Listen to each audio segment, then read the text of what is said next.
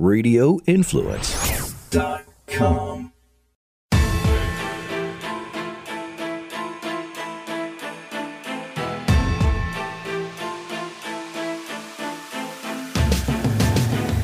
Good afternoon, everyone, and welcome to the Friday edition of the Dark to Light podcast with Frankie Val on the drums and Beans. We're going to get right into it again today, Frank. I'm not super, packed up with stuff. I told everybody this morning on the pre-show that I'm so tired. I don't know why. I'm just exhausted. Long week, but we've got some stuff. The first thing we're going to talk about is something that now, Nikki Haley was on Fox the other day. Talking, I guess she's trying to go after DeSantis on Disney. There's a lot of controversy about this Disney thing that DeSantis is doing, with some people saying he's going after free speech. He's using the power of the federal government to stunt corporations. Other people are saying that this corporation shouldn't get any special perks and they should be treated like every other corporation. So the Disney battle wages on with DeSantis, but that's not what this is about. This is about Nikki Haley, who is also running for president in a dismal basement dweller sort of a way, trying to attack Ron DeSantis using Trump's language as some sort of a real big win, while not realizing what she's actually doing and what a sellout she is. Do you want to hear it? Sure. Oh my gosh. It's a minute long. Here we go. I want to ask you about what could be another Republican candidate in the field, and that is Ron DeSantis. We just learned a few moments ago that Disney is now suing the Florida governor for alleging political effort to hurt their business. We've all been watching this back and forth for quite some time. This is obviously dramatically escalating the feud between Disney and Ron DeSantis. They're alleging that the Republican governor has waged a, quote, relentless campaign to weaponize government power over the company. What is your reaction to that, as we still have yet to see him jump officially into the race? You know, as governor, I took a double-digit unemployment state and I turned it into an economic powerhouse. Businesses were my partners, because if you take care of your businesses, you take care of your economy takes care of the people, and everyone wins. And so that's the way we dealt with it. South Carolina was a very anti-woke state. It still is. And if Disney would like to move their hundreds of thousands of jobs to South Carolina and bring the billions of dollars with them, I'll let them know. I'll be happy to meet them in South Carolina and introduce them to the governor and the legislature that would welcome it. So basically, we're not woke, but if you pay us enough money, we will be. Whatever. Just incredible. Why would that's literally like taking money from the devil too. That's like trying to tempt the devil. And to think that you're going to one up somebody else in the process of doing it is incredible. Like, we'll take you over here, you know, pedo, grooming, terribly. Hey, come to my state and destroy children's lives. That'll show them. Yeah, I mean, you know, the money's great and all, so we'll sell out for $1. That's literally what she broadcast. South Carolina's not a woke state, and we still aren't, but Disney, come here, we'll happily accept your 7,000 or 70,000 plus jobs, and we've got great weather, and we've got great people, and we'll bring all of those lefties up here to vote in our state as well, because that's what will happen. This is supposed just their employees becoming South Carolina residents alone would shift elections in enormous ways, especially locally. Yes, it would. Enormous ways. I mean, at the very least, the state legislature would look vastly different in like 4 years. And the worst part of it is that we are already the bluest, solid red conservative state in the entire country. Okay, Nikki Haley, I'm sorry to say this, you're a moron. There's no other word. You thought you were gonna flex here somehow, but you really just showed what you truly are to everybody in your own words. Nobody had to even do anything. You just outed yourself even more. Now, I moved to South Carolina when she was governor. And the first experience that I had here, like 4 or 5 months after I moved, was the 100-year flood. I don't know if you've heard anything about this at all. Mm-mm. South Carolina experienced flooding, the likes of which we hadn't seen in 100 years, at least. It was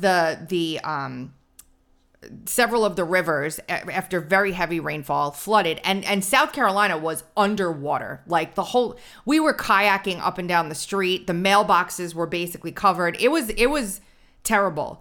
And as compared to what New York did, I thought that South Carolina handled it magnificently well. The communication from the governor was on point. I was thrilled. I was like, oh my gosh, she's great. And then I lived here for a little while. And I was like, all right, McMaster, get on in there. It's just not. It was not good, huh? You know what? I love it here. I really do. I love it here. But I see where it's going. I see where it's going. And the people running, like, we tried to come and fix it. And the people running things are in this good old boys club, and they are very much about their parties and their suits and who's around them and the kind of money they can bring in, and they don't really care about what's going on with that. You got you left your position with the party out there, and weren't you facing some legal battles, or is that all behind you? Oh, what's yeah, going on? That's all behind me now. That was settled.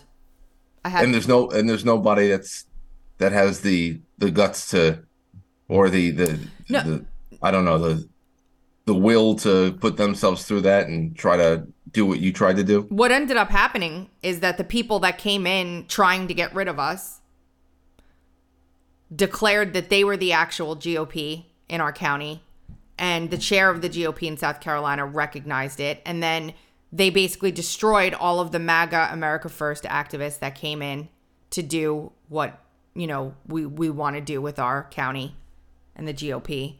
And then Donald Trump praised them people that took us out in a meeting. Oh. Yeah. Oh, I didn't know that happened. Oh, yeah, that happened. The very gentleman who orchestrated our demise was held up on a pedestal by Donald Trump. So there's that. Anyway, moving right along. The Texera case, this whistleblower, or I'm not whistleblower, this leaker, the one who leaked all the documents about Ukraine and stuff on the Discord server. Uh-huh. They're trying to get him detained without letting him out. Like, that's where we're at in the trial right now. They're trying to argue that he shouldn't be released, that he should be held in prison, etc. The problem is, Frank, that they wrote their motion to keep him behind bars, and in it they included a whole bunch of photos and information about what a gun nut he is. Okay? The guns gotta throw that in. Very important. Very important. The guns that they're using are airsoft guns. In the photos, if you look at the live stream right now, I have one on screen. All of the guns in these photos are airsoft guns. They're not real. And they're being passed off as like ARs. It's pretty crazy. So does he own any actual guns, or is it just the image of these pellet guns? His dad owns a gun. He's had problems getting guns in the past, which is a whole different thing we'll talk about in a second. But there's a clip. Catherine Herridge is getting pretty lit up. Thank you to Harold Finch right now for sharing this clip with me. But let's listen to Catherine Herridge try. And then people are kind of upset with her because she's here. The alarming new allegations about an Air National Guardsman accused of leaking classified materials. Prosecutors say that Jack Texera had a long history of making racist and also anti-Semitic comments, and also had access to a large collection of weapons. He is due in a Massachusetts courtroom later today, and our senior investigative correspondent, Catherine Herridge, has more on this from Washington. She's been following it. Catherine, good morning. Good morning, Tony. The 21-year-old allegedly shared classified military documents and CIA updates on a social media platform used by video gamers and others to connect online. A Wednesday court filing by the Justice Department includes new evidence that alleges a history of violent and racist remarks. Hours before Jack Texera's scheduled court appearance, federal prosecutors filed a memo arguing for his confinement. According to the 18-page memo, federal investigators found a gun locker at his mom's house outside Boston. with a cache of weapons and tactical gear surrounding his bed. Prosecutors. That is what the problem is. It's not weapons. Those are like pellet guns, Frank. They're not real guns. So did they do any digging into whether or not he was in airsoft leagues and stuff like that? They don't care. They're using it as propaganda. And that's another thing. Is it Teixeira or Teixeira? I don't know. Should we have been calling Mark Teixeira the whole time? I don't know. These people are very insensitive to Portuguese people. Listen, the Portuguese have been marginalized for far too long, in my opinion. They really have. Wasn't John Philip Sousa Portuguese? And he gave us Stars and Stripes forever. You got to really respect the Portuguese for what they've given us. It's unfortunate. If you're Portuguese and you're in the chat, give us a number 1.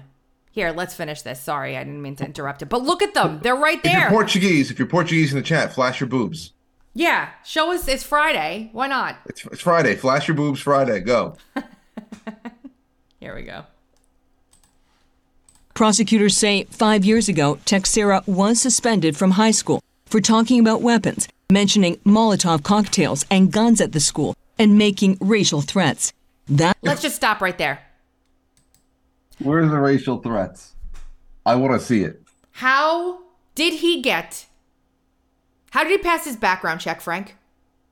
I don't know. Seems like the military's desperate. How did this man, if this is true, how did he pass his background check? And then how did he get a top secret security clearance in less than 6 months with the Air National Guard? Tell me.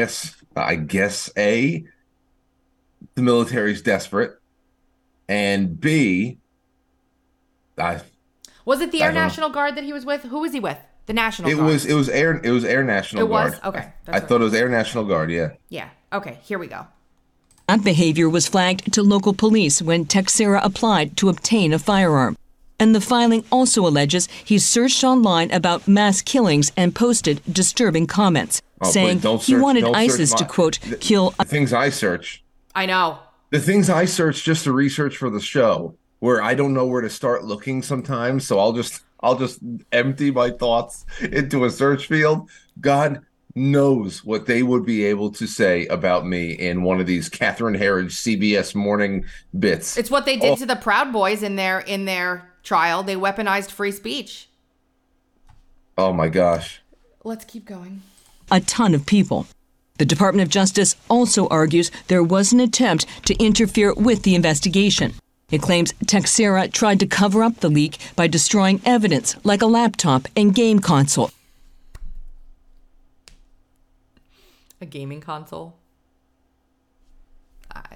Well, so what does that mean? Allegations about an... What? Like a PlayStation? Yeah, an Xbox, I think. Okay. Now, to be fair, his chat messages that they highlight here are pretty damning. He kind of screws himself with them. However, something smells like trash. Hold on, wait. I hope. Yeah, I hope ISIS goes through with their attack plan and creates a massacre at the World Cup. And then, if I had my way, I'd kill 1 million people. It's supposed to say a shit ton. A shit ton of people. It's all honest. Because, in all honesty, you have to, whether or not you like it. Seriously, I would be forcibly culling the weak-minded. Frank, I know you're guilty. Guilty. Don't have a conversation with me in a bar one night. Whatever you do, I'm going to pat anybody I ever drink with, and have a very open conversation. I'm going to pat you down, make sure you're not recording me. I accidentally skipped off the part where I was, so we're going to hope that we're good here. To, quote, kill a ton of people.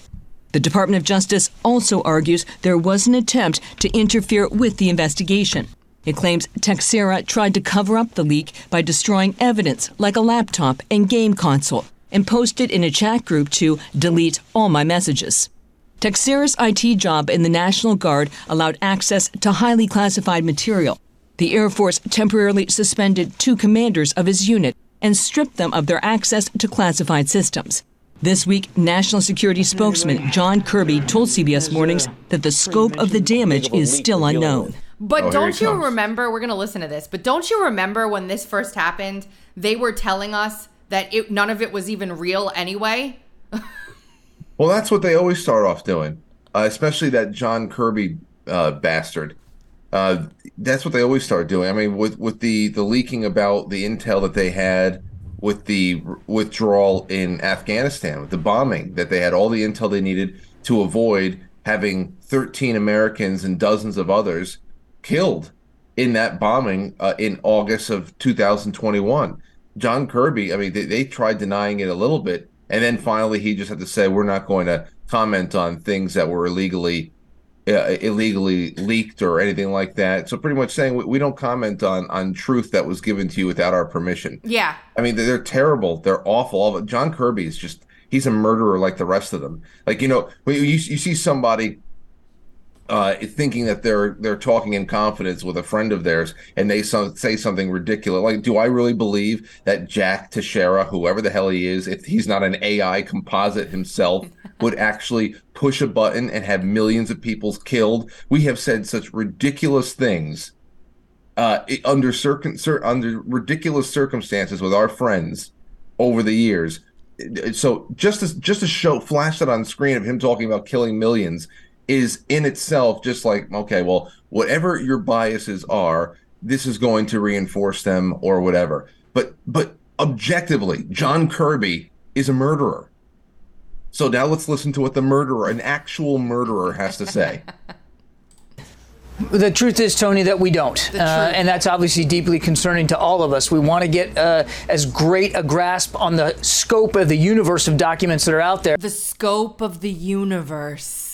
Yeah. Sorry. Oh, it goes into far and wide. That's another way of saying we don't know just how much we're going to use this going forward for things. This might create a universe of opportunity for us.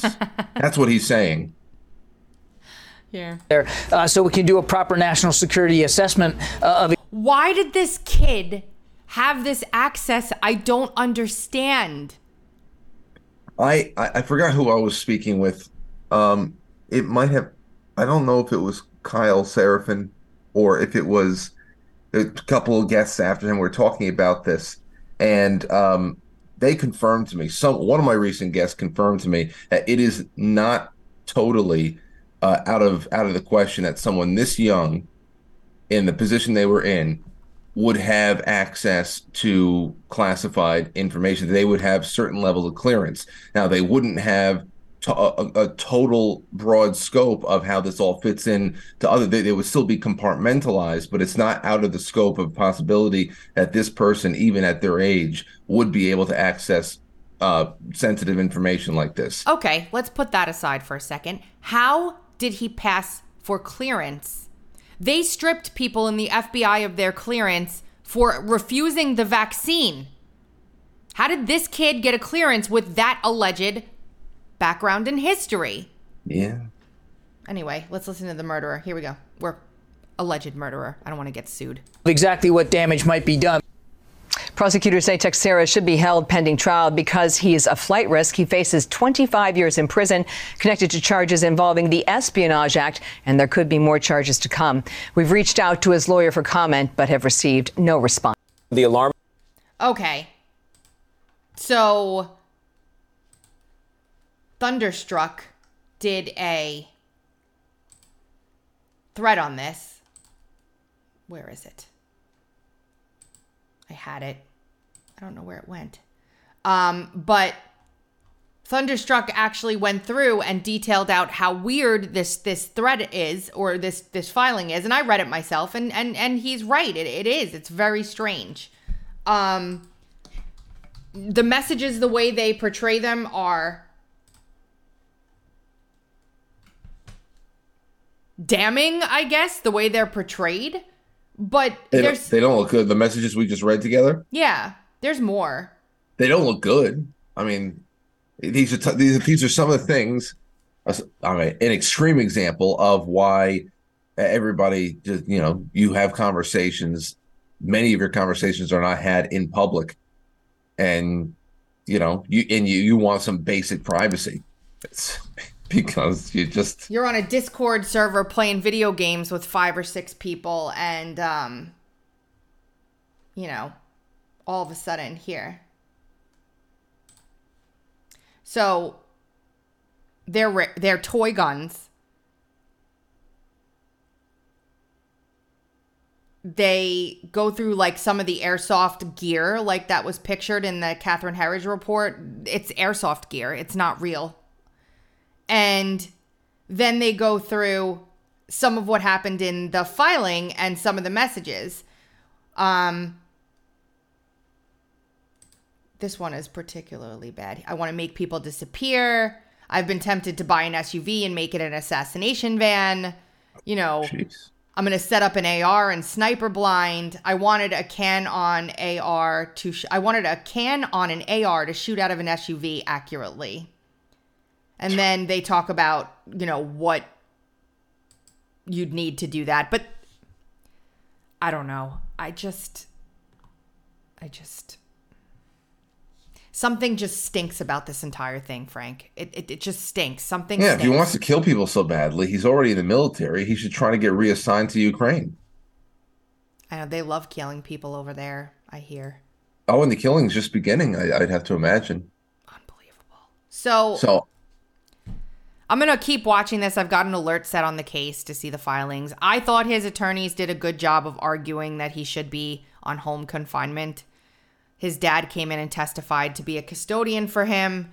We'll keep watching it and see what happens. But there's just something. The whole story was just freaking weird.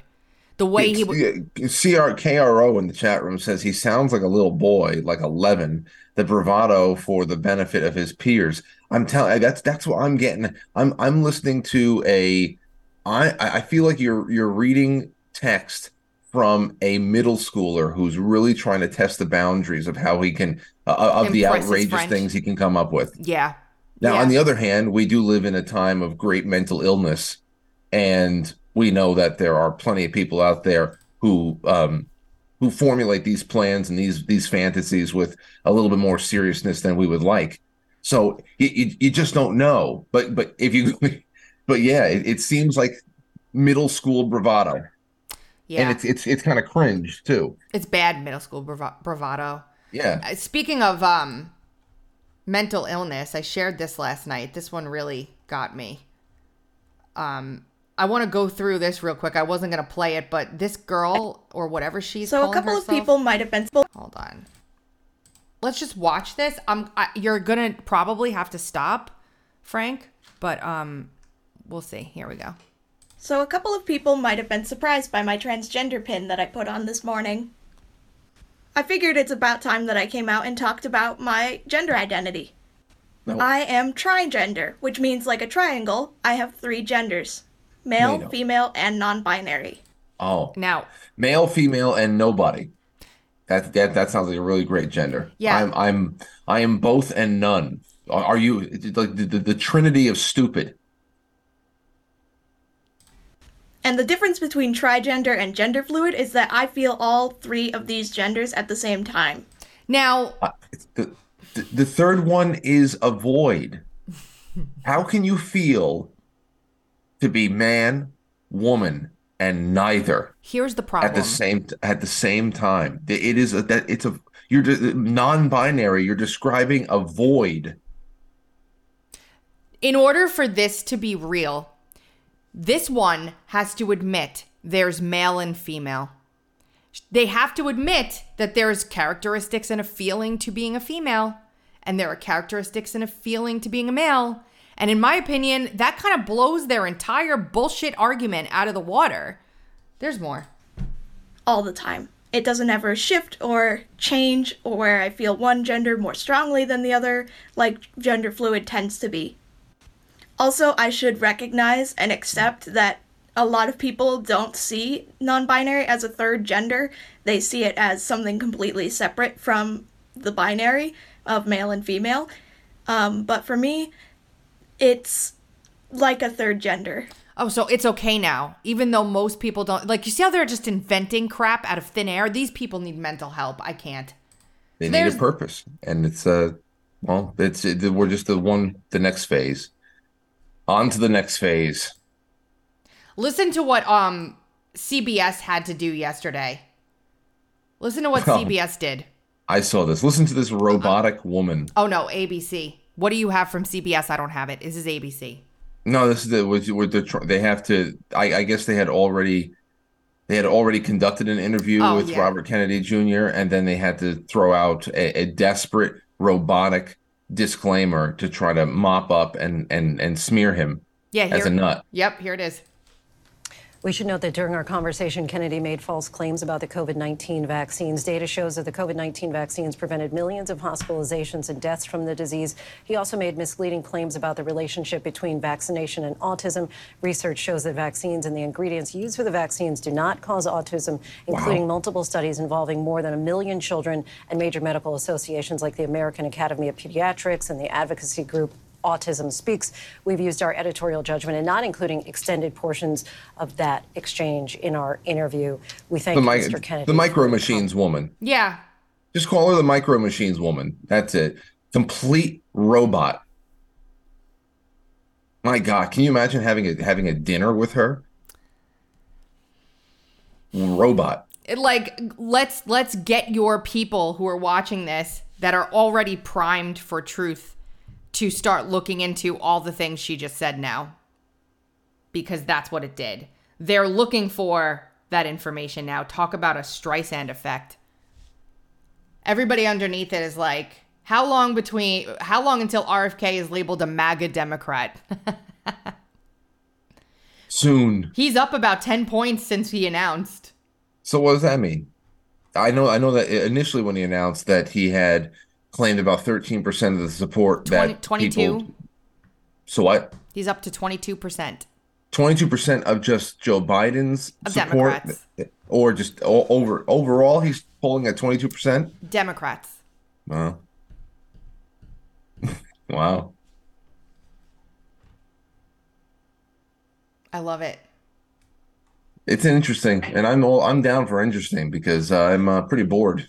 It's gonna be an exciting Democrat run. That's for damn sure. Well, there's no debates, so they're gonna have to create excitement some other time. So we will not be able to see RFK Jr. making a fool out of Joe Biden in a primary situation. That's not going to happen, unfortunately. So I was thinking about this because the whole debate question has come up a lot over the past couple of days. Debates, primaries, all of it. And I'm thinking, usually when there's an incumbent, there's not somebody that steps up to primary them often, right? Mm-hmm. And so there are no debates. But when somebody does step up to primary an incumbent, should there be debates, Frank? Or should we just say, well, they're an incumbent? Well, no, they should be. There should be debates. I think it's incumbent upon them to go and defend their position and to continually reapply for the job and to try to bring their thoughts to the table. No doubt about it. Especially if there's dysentery amongst the ranks and you have really viable competition. And because that what that indicates to me is that there's a lot of people who even voted for you who are thinking that you are not the right person for the job anymore for one reason or another. Absolutely. Should not be left. I think so too. I'm all for a robust challenge to people who are running our entire country and government or want to.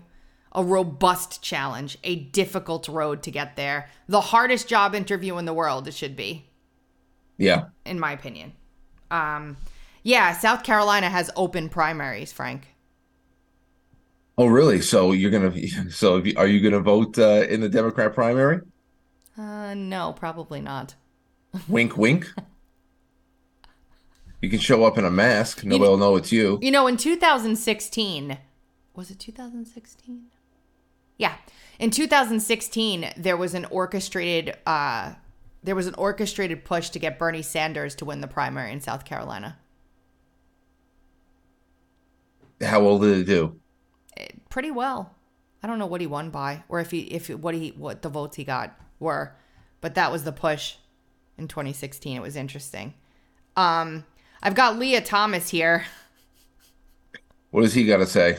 Oh, just wait for this one. Just wait. like, oh, we respect Leah as a woman, as a trans woman, whatever, we respect her identity. We just don't think it's fair. You can't really have that sort of half support where you're like, oh, I respect her as a woman here, but not here. They're using the guise of feminism to sort of push transphobic beliefs. And I think a lot of people in that camp sort of carry an implicit bias against trans people, but don't want to, I guess, fully manifest or speak that out. And so they try to just play it off as this sort of half support.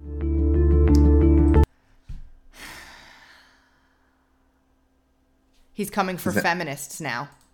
Well, I mean, this is all feminist problems. I mean, feminism has ruined so much of this country for both sides, and I'm just happy. I love when the chickens come home to roost. Here you have feminism now being consumed by men, and they're telling feminists that if you don't see me as a woman, then you're a bigot. Isn't that something? Oh, it's very delicious. It's a delicious. I think it was delicious treat. A year ago that we were talking about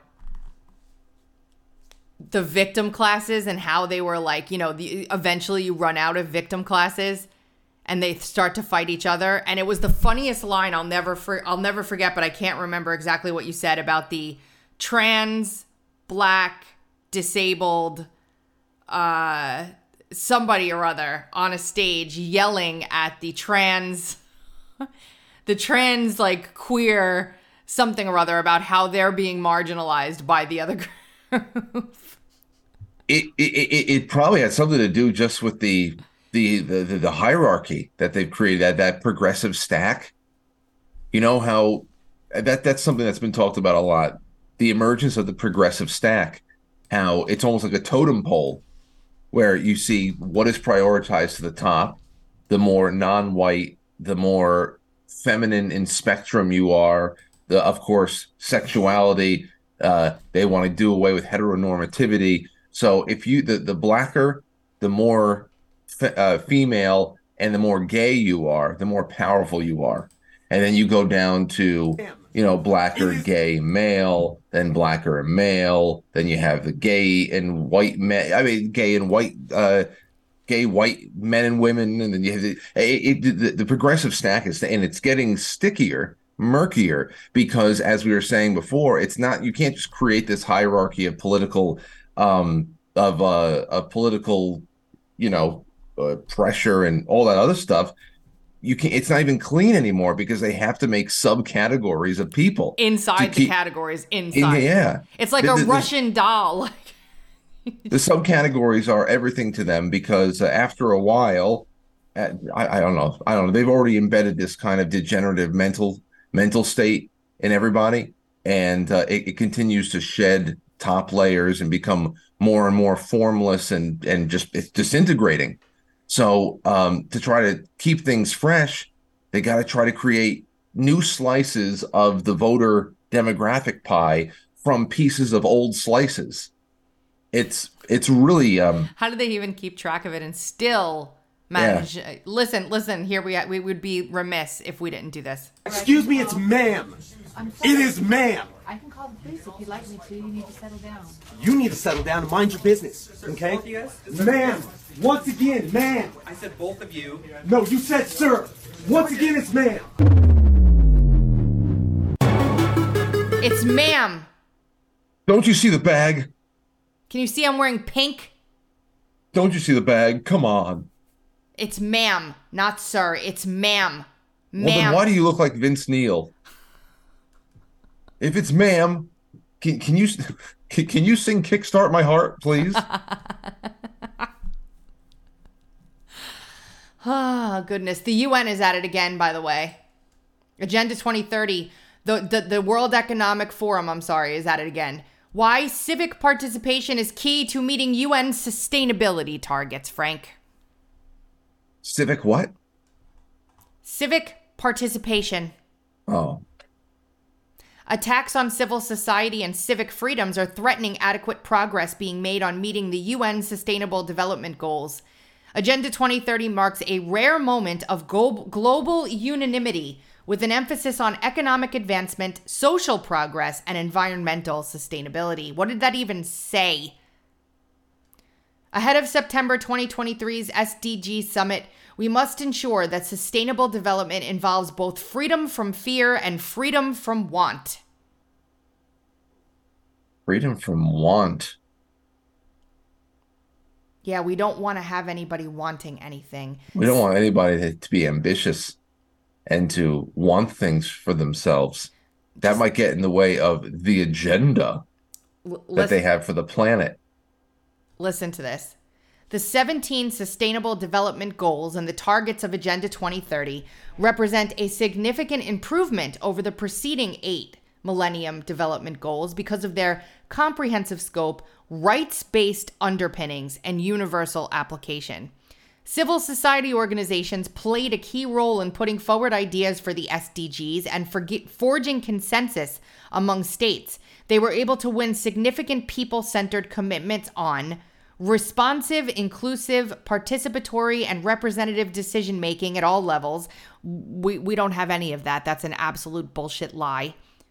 Public access to information and protection of fundamental freedoms in accordance with national legislation and international agreements. Encouragement and promotion of effective civil society partnerships, building on the experience and resourcing strategies of partnerships. What in the ever-living hell are they even talking about? They say 28% of the world's people live in 27 countries with completely closed civic spaces where merely asking questions of those who hold power or expressing democratic dissent can result in imprisonment, forced exile, or death. So is the United States listed on there? No. What they're talking, well, maybe, who knows, depending on what they're trying to do, because this is really all about telling everybody that for us to get where we need to be, we have to get rid of closed and stable cultural outposts, because that's really what they see countries as being.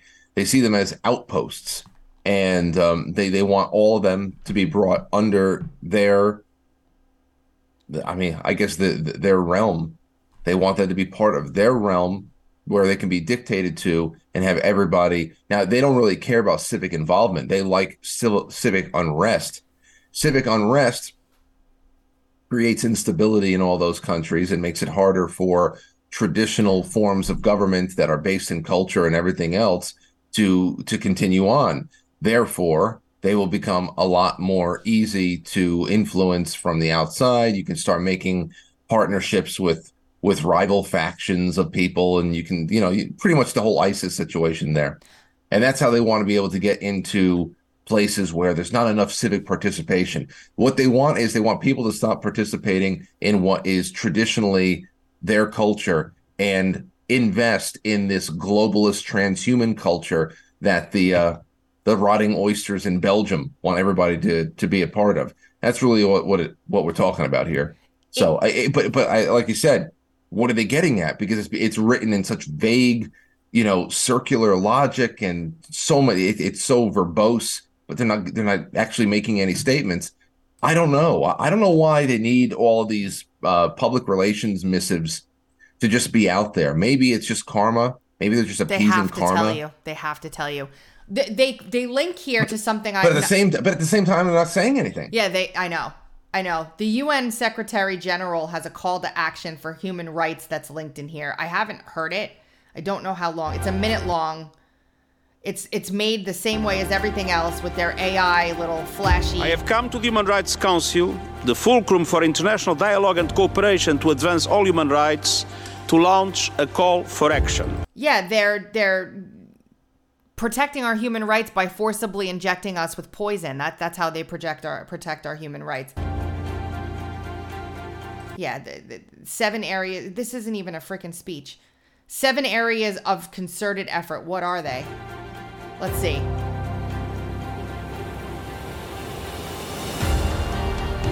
Rights at the core of sustainable development. Rights in time of crisis. Gender equality and equal rights for women. Okay. Public participation in civic space, that's nonsense. It's all nonsense. It's bull. They don't want us protesting anything. Are you kidding me? No. Speaking of which, 500 Australians joined the world's first COVID vaccine injury class action lawsuit, Frank. Well, that's nice. They paid out, the United States paid out 2 vaccine injury claims, $2,500 each. Way to go, guys. Hope you get your life back with that little stipend. Unbelievable. The respondents, 500 Australians have already joined a landmark COVID-19 vaccine injury class action lawsuit filed this week against the Australian government, and the medicines regulator seeks redress for those allegedly injured or left bereaved by the vaccines.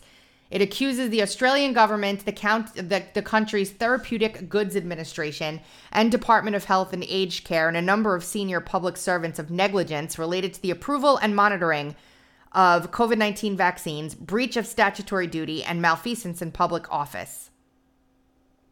According to the lawsuit, the respondents approved the vaccines with no proper or reasonable evidentiary or logical basis to reasonably determine the vaccines to be safe, effective, and possessing a positive risk-benefit profile. Hopefully, they win. Well, then what are they going to have to say on CBS or NBC or whatever the hell it was? Oh, they yeah. got to send a robot woman out there to talk about why it's not what it seems. All they needed to do was flash up the "sponsored by Pfizer" on the screen. The other crazy thing that's going on right now that I wanted to talk about today is this Trump defamation suit from E. Jean Carroll. Have you followed this at all? Because she testified yesterday. No, I stopped following. I mean, I made a joke about it last night, but ultimately I stopped following her when all of the networks stopped bringing her on after she went on Anderson Cooper drunk talking about how rape is sexy. And she was obviously lying to sell all of her self-published books. And it wasn't, and I asked this last night, but I didn't get any confirmation on it that I could have seen. But wasn't her story about this dressing room rape, or didn't people find that it was lifted verbatim from an obscure television show episode? You know, now that you're saying that, something about that rings a bell. Oh, I remember. I mean, one way or another, she's a load of shit. But I remember that. You're like, oh wow. So she testified. Yesterday, she was on the stand, and I have Lisa Rubin here, who's covering this case. She's doing it like she's writing a romance novel, though. So, like, her language is so... Carroll testified this afternoon that when she sought to publish an excerpt from her book, her then employer, Elle Magazine, was not an option. Why? Elle is a beautiful magazine filled with culture and art. It would never publish its advice columnists admitting to assault. Carroll clearly loved her job at Elle. Even now, her pride in her column is palpable. But after New York Magazine published the excerpt of her book, an excerpt she says her publisher chose, Trump responded with a blizzard of negative, derogatory name-calling.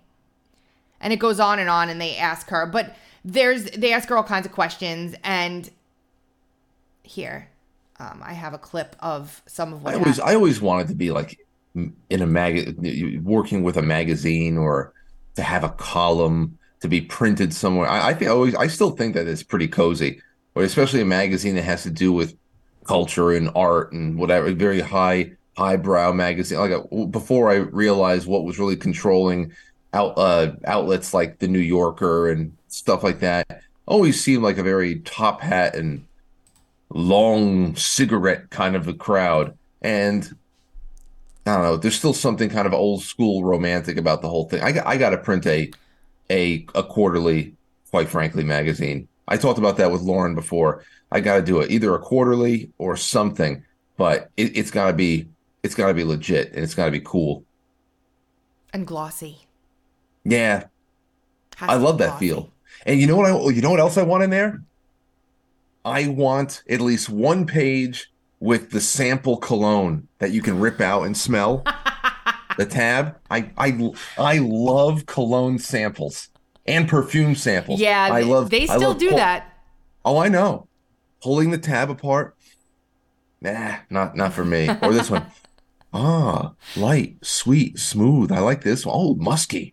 You know, I took my son cologne shopping because my son wanted to start wearing some cologne. So we went to get some cologne, and we're in the store, and there's like a whole big thing. There's like 50 or 60 different colognes, right? And he's got his own money, and he's gonna buy himself some cologne, okay? And he smelled every single cologne that was on those shelves. What did he eventually settle on? Oh God, I forget what he ended up buying, but he had the tin of coffee beans with him, and he would smell a cologne and smell the coffee beans, and then smell the next cologne and smell. I mean, it was at least 50 or 60 colognes. We were there for like an hour and a half, and I'm just standing there watching him like, this kid is serious about his cologne. He does not want to mess this up. I want to know what he walked away with. Katie in the chat room had a great idea. She said, hey, but you should just do different weed strand smells to advertise dispensaries. Yeah, that'd be something else. But the last cologne I bought for myself, I don't know. I have a rotation of Gaultier, of Tom Ford, of Canali, and there's something else too. Lagerfeld, this old one that I always loved. It's like almost like a nostalgic thing. It's a nostalgic thing for me. The Lagerfeld. It's a little bit more of a spicy one, but my father used to wear that when I was young, and I always loved because it reminded me like, oh, it's a special occasion. It's Christmas. It's a wedding. It's something. Yep. I got a rotation with that. But my mother started me off with Brut. Oh my gosh! Because Troy Aikman was hawking Brut. So Brut was where I started. I did a little bit of. I never got into Curve when everybody else did, but I had a Tommy Hilfiger phase in like 8th, 9th grade. My dad's cologne was Chaps. That's what he always wore, Chaps. And what about English leather? No, it was Chaps, and they discontinued it. But if anyone else ever had that cologne on, it was never the same. And then Will is not a huge cologne guy, but he was wearing a really cool Armani for a while that I really liked. They discontinued that one too. The perfume that I absolutely adored more than anything else in the world is also discontinued, but they re-brought it back as something completely different that doesn't smell anything like it. It was Very Sexy by Victoria's Secret. It was just the most beautiful, like, it wasn't a fruity like smell. It was like this deep sort of beautiful smell. That's gone. I don't wear perfume. So that's what it is. But anyway, I had a clip up for us to listen to before we got distracted. And then I want to listen to Andrew McCabe. And then we're going to listen to something funny to end. And then we're going to go to the weekend, Frank. So Here is Lisa Rubin talking about her time inside the hearing room where E. Jean Carroll was testifying. I'm expecting, Jose, that E. Jean Carroll will be cross-examined. We have just finished her direct examination. We're in a break in between so that the lawyers can have some negotiations about the scope of that questioning and what evidence can be used. But one of the things that just happened during her direct examination is that her lawyers did something that Barb is familiar with called drawing the sting. They anticipated several lines of attack against E. Jean Carroll, and they brought them out, including an interview that she gave to Anderson Cooper in 2019, in which she said that most people think of rape as sexy, think about the fantasies. And asked by her lawyer to clarify what she meant, she said she was trying to make a commentary about how rape is portrayed in our culture, that it is used pervasively as entertainment. And she cited the HBO series Game of Thrones, as well as the old movie with Gary Cooper, The Fountainhead, as examples of how pervasively rape is used to entertain in our culture. She was asked, do you find rape sexy? And E. Jean Carroll said, and I quote to you, Jose, rape is one of the most violent, horrible things that can happen to a man or a woman. He was so visibly drunk. And they're retconning the whole thing. This is nonsense. There's no debate open on whether or not rape is something that is sexy to anyone other than a complete deviant freak. Yeah, in 2019, she said she sexually harassed Roger Ailes by demanding things that he twirl flashed her legs on air and said he was her future husband and a pearl of his sex. Like, she's more guilty of this crap than she's sick. She's crazy. This is nonsense. It's all nonsense. And then we have Andrew McCabe saying about how Trump needs to be very, very nervous that Pence was in a deposition in talking to the special counsel for 6 hours yesterday. Andrew McCabe, the fact that he... Yeah. Whatever. And just wait till you see his face. And let me just say something. Depositions or anything, 6 hours is really not that long. They ask you questions about things that you like basic. They have to get the baseline. That's not a very long time for questioning. It's just not. It's not a long time. Here we go. How nervous should Donald Trump be that Mike Pence was being questioned for 5 hours before a grand jury today? What about that testimony could concern him? In a word, John, very, very nervous, right? So, and we know that because Donald Trump made significant efforts to try to block that testimony by again raising claims of executive privilege, which failed. So the significance of This is the former vice president. Of course they're going to raise claims of executive privilege. Why do all these people that destroyed our country get gigs on media? Because they are going to do their due diligence now, knowing that whoever still watches CNN, unironically, is going to be hyped up by these deep state intelligence bagmen. Look at these two limp dick, effete, soft penis men going on and on. But the same thing. This is like the 89th generation of the same kind of hype. Oh my God. But as you said, the fact that he is not in jail is just to watch those problem glasses resting on his nose ridge and to think that he had a nice, comfortable breakfast that morning is pissing me off. I know. I don't even care what he's saying. The fact that he probably had eggs and bacon in his coffee and put his tie on and he wasn't in jail is really upsetting. Pence testimony can't really be overstated. As we know from the work of the January 6th committee, there were numerous lines of potential criminal conspiracies that the committee looked into, but two of them involved putting pressure on Mike Pence. One, to pressure Pence to refuse to certify the election at all. And it was the second a fraudulent election. Line of attack was to pressure Pence to delay the certification of the election. We know that there were meetings about those topics between Pence and Trump on January 4th, on January 5th, and then, of course, the infamous outrage phone call from Trump to Pence on the morning of January 6th. Mike Pence has likely provided intricate, direct first-person testimony about the substance of those conversations. And after relating the substance of the conversations, the prosecutors can ask him things like, how did that make you feel? There we go. How did that make you? Show me on the doll where the conversation with Trump hurt you. Can we get away from let's just focus on feelings a little bit more here. Let's get away from the facts and the fact that nothing illegal happened here. Let's talk about how it made you feel, Vice President Pence. I mean, you know our audience right now. Can we talk about feelings a little bit more? This will really hit home. I can't anymore. I have one thing we're going to watch, which is really, really funny. Everybody stick around.